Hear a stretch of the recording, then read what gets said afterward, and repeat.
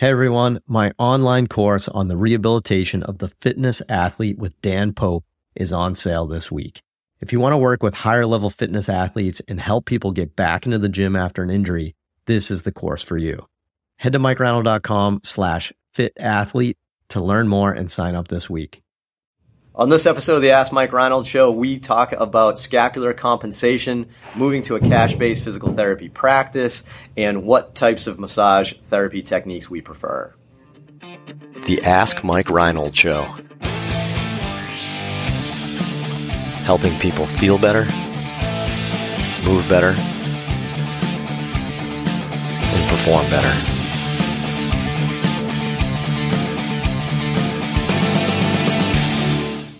Welcome back, everybody, to this episode of the Ask Mike Reinold Show. We are here at Champion PT and Performance up in Boston. I have Lenny Macrina in the house, Dave Tilley in the house. What's up, guys? What's up? Everybody doing well? I feel awkward sitting on this side. I know, right? I feel like the draft is different. We just moved around for the YouTube crowd that watches us there to get a different sense. You know, I think a lot of people were asking what the other side of Lenny's head looked like, so we wanted to put Lenny on this side of the room. Whoa, man. That's in vogue. You see if he looked like the Hound from Game of Thrones. Two-Face, like Harvey Dent. Just, mild cultural reference. But anyway, everybody good? Feeling great. Nice. Students in the house. We have Evan 11 and Jake and Bake joining us for another solid episode. You guys want to roll? Ready to go? Let's do it. Evan, you up? Yep. All right. Evan wants to go first. All right. Rick from Pittsburgh asks, how can we best prevent posterior tilting of the scapula with passive glenohumeral flexion in post-op shoulders aside from blocking the scapula? Thinking about that. Prevent posterior tipping with shoulder elevation. Yeah. Okay. So posterior tilting with shoulder elevation is normal and desirable. I was going to say, what? Right? Okay, but he said post-op. Oh, okay. So what I'm going to say, and then maybe we'll answer the question this way, is what you're getting at is, in a post-operative patient, so it sounds like somebody's tight. Right. When you go into passive elevation, how do you prevent the scap from winging / posteriorly tilting too much? But I almost still feel like it's a wing. I don't know if I ever see anyone posterior tilt too much. Do you guys? I was going to say that also. It's more just kind of like that, that wing right there. Like movement laterally maybe too much. Yeah, lateral. I don't know if it's a posterior tilt besides blocking it. Well, usually, I guess if we talk about why does that happen, first off, maybe we talk about that. That usually happens because glenohumeral range of motion is limited. So you're just trying to get your arm overhead in space, and it's either the shoulder or the scap that's going to move. If you don't have the shoulder mobility, then your scap's going to move extra.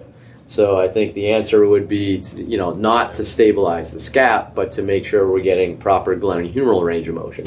Right, which is very normal to lose after surgery. So you got to throw everything at them with mobs and motion, depending on where they are in the surgery, and get them moving and everything else. But it's glenohumeral issues. It's not just a scap. Yeah, so work on glenohumeral. Scap just goes because it goes. It goes because everything else attaching to it. So I guess it could be soft tissue, like in addition to the capsule. Right, soft muscle stuff, soft capsule stuff, pain, inhibition guiding, reflexive inhibition, all that stuff, Yeah, so focus glenohumeral within your post-operative guidelines, right. and I bet the scap kind of does its own thing over time once the glenohumeral joint takes over. I would also offer maybe work in side lying. I think sometimes post-op people who spend a lot of time on their back, sometimes it's hard to kind of get in there and want to manipulate the scap. So if you go side lying, you can kind of get better feel, hold the scap, do different stuff with the scap. That's interesting. So you do sideline, passive range of the sometimes, shoulder? Yeah. If someone's on their back and they're very after surgery. Yeah. Sometimes just laying on your side and you can kind of just totally noodle arm them. Yeah. Have control over it. It's a little easier. Lie on the bad side? No. Yeah, I'm just kidding. That's your problem. You're not laying on your post-op side. I like that. So you take away the effect of gravity and stuff, too. And that's you a good can point. If they're guarding with the scap if you want a little bit. Nice. I feel like all my patients weigh 300 pounds in a good athletic way, not in a bad way. Shout out to all Mike's patients. I feel like that would kill me. I feel like, it'd be too heavy for me. But Dave treats little. I do. That's right. Dave treats 12-year-old 4-foot tops. All right, let's definitely move on. All right, number 2. Drew from Cape Cod Drew from the Cape. He first says, he quickly want to say thank you for the great content you continue to produce. You're welcome, Drew. But his question is, what advice do you give a PT who is thinking of trying to move to a cash-based model rather than the traditional insurance-driven model? Okay. Cash-based versus traditional We insurance. have touched on this before, I believe. Hot question. Yeah, always. I mean, and I think it's a good one to repeat. Like if you're, if you're going to start a cash-based, what's your criteria? I guess. Maybe I'll lead a discussion here along the lines of that question. But do either of you guys think? So at Champion, we are cash-based. We're out of network with insurances. Do you guys think that was challenging for us? I can't say anything because I wasn't during the startup. So I guess coming from the insurance model to the cash model in the last few months, I have found that it is different. It requires a different, spin on how you approach talking with clients and selling yourself a little bit and being accessible through email or text message, whatever you feel comfortable with. I think that was very new for me in the way that in my old previous insurance models, they call the office, talk to the office staff. I get like a relayed message and they're on my schedule. Now I do that all myself, and I personally like that better, but I think that that's an adjustment. You're the point of contact, you're the person scheduling, you're talking about all their issues. But given that, I think that the cash-based model I find is much better because I can spend more time with people, they value your service, and I feel like I don't have to deal the hour and a half I was spending on insurance paperwork and notes. I was very frustrated with because that time was best kind of spent elsewhere. Yeah. But that makes sense. Do you have the capital? Do you have the clients in your area that are willing to? Yeah, you have direct access if you're in Massachusetts. But no brainer. Do you have the That's step capital one. to open your own place? It may not be. You don't have to have fancy stuff, but do you have the clients to build a practice upon? And knowing the rules and laws of being insurance-based versus cash-based, you would have to probably get rid of all your insurance contracts to then become cash-based. And now you're taking a big leap because now you're completely out of outpatient and now you're just solely cash-based out of network and hoping people walk in your door. You have the foundation for people day one to walk in the door, and if not, can you support that, your family, etc., monetarily? Yeah, I guess I did not feel it was challenging in any way for us.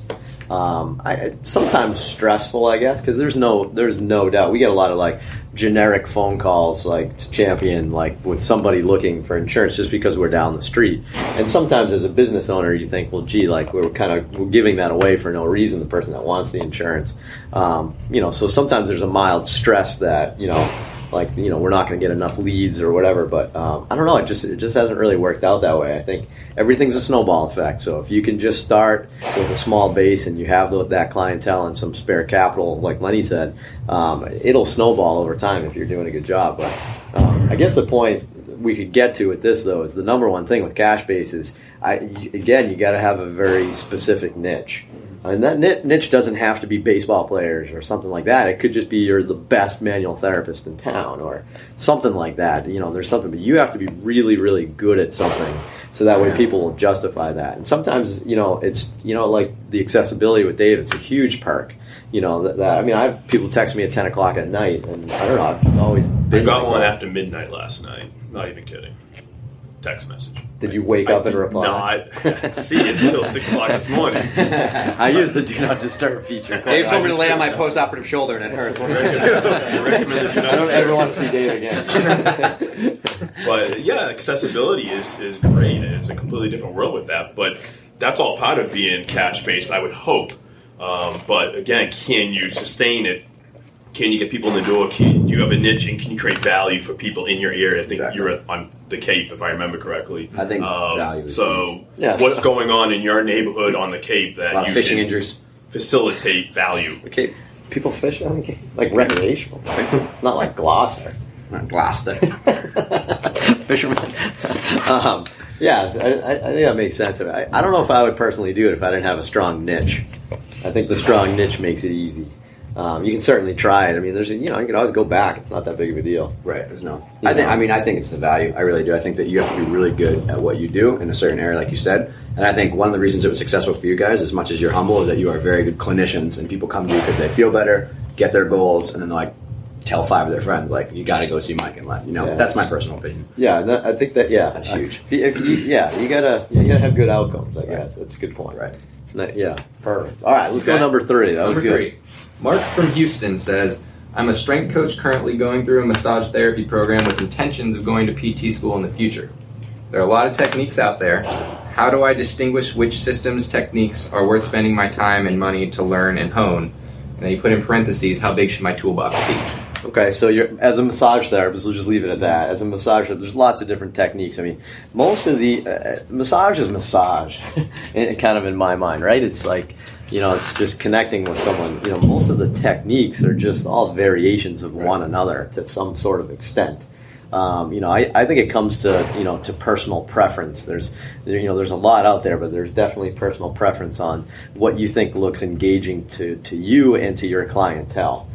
So I've gone through a lot. I've taken a Groston course. We teach instrument-assisted soft tissue all the time. I've gone through quite a bit of trigger point work with different people. I've done fascial release. I've done ART. I've done, ABC and XYZ. LOL. So, I've gone through them all, and I think, because I just like to learn. But I definitely see what you're saying. There's a lot of overlap. There's a lot of extra stuff. So why don't we do this? Why don't we say, like, what's our favorite technique, maybe? If you had to pick a tech, or where would you go learn, or something like that? Just for manual therapy. Just for manual therapy, yeah. And it's not, for massage, not for manual therapy. Sorry. I know mine, but... I think ISTM is probably a really good place to start, in terms of... Good point. There's a lot of different places to go, but, if you're a massage therapist, it's going to save your hands in the long run. I think that's really important, too. But I think that you can get a lot from different tools or systems about the theory behind it, and it applies to really everybody. I think you're going to get a catch-all with that one. I think that makes sense too, because I wasn't actually going to say that, but that is probably what we use the most, all of us. I think so. I think we just take it for granted we lose it the most. So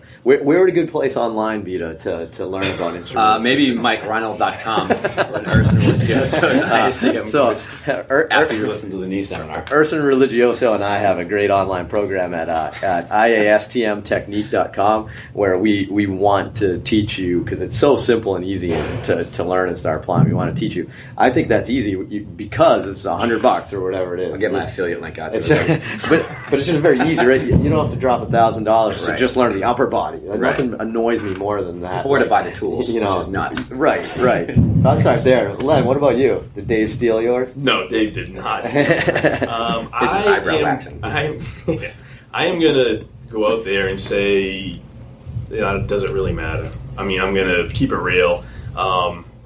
What I've seen is, and what I've read is, does the manual therapy technique really matter, or just being hands-on with your patient or with your client? I think just like facilitating that and just palpating and getting experience with palpating.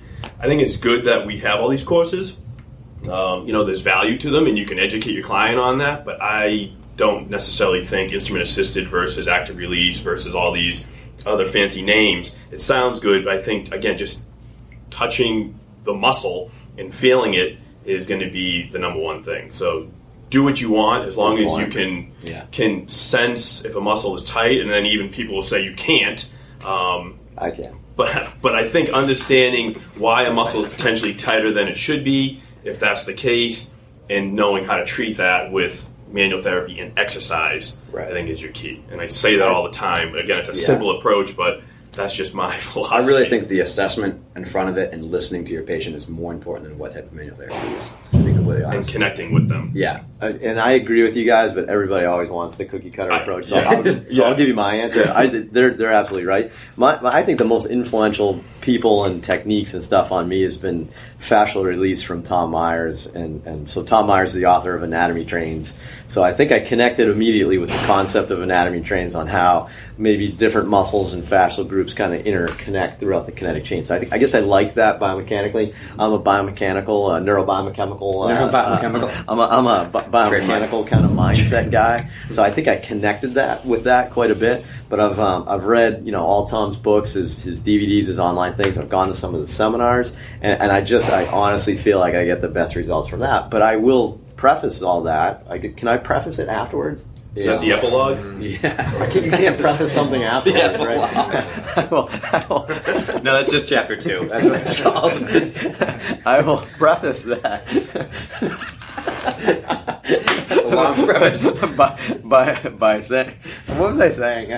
I will say though that's just my hands, and your hands might be different. So for whatever reason, that's really connected to me is working on specific muscle groups with movements in a kinetic chain thought process. It just clicked with me. So I would say seek that out. That's along like the Rolfing and structural integration kind of group. That would be my recommendation to look at, and that's what I kind of like. And as a client, that's who I would seek out when I want soft tissue work on myself. So that's an interesting way to think of it too. So anyway. But awesome. All right. Well, thanks, guys. Appreciate it. Another great episode. Thanks for all the great questions. Thanks for tuning in. Please go to MikeReinold.com and click on the podcast link. You can ask us some more questions. We want, anything you can give us, rehab, fitness, sports, business, baseball, whatever, gymnastics, maybe. Something. And we'll see you guys on the next episode. Thanks so much. Thanks so much for listening to the podcast. If you have a question you'd like us to answer, head to MikeReinold.com/podcast. and fill out the form to submit your question.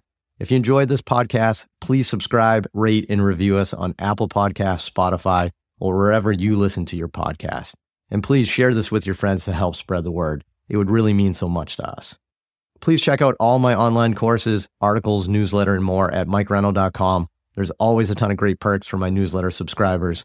And be sure to check for my other podcast, the Sports Physical Therapy Podcast, where I go deep into topics and interview leaders within our field. See you on the next episode.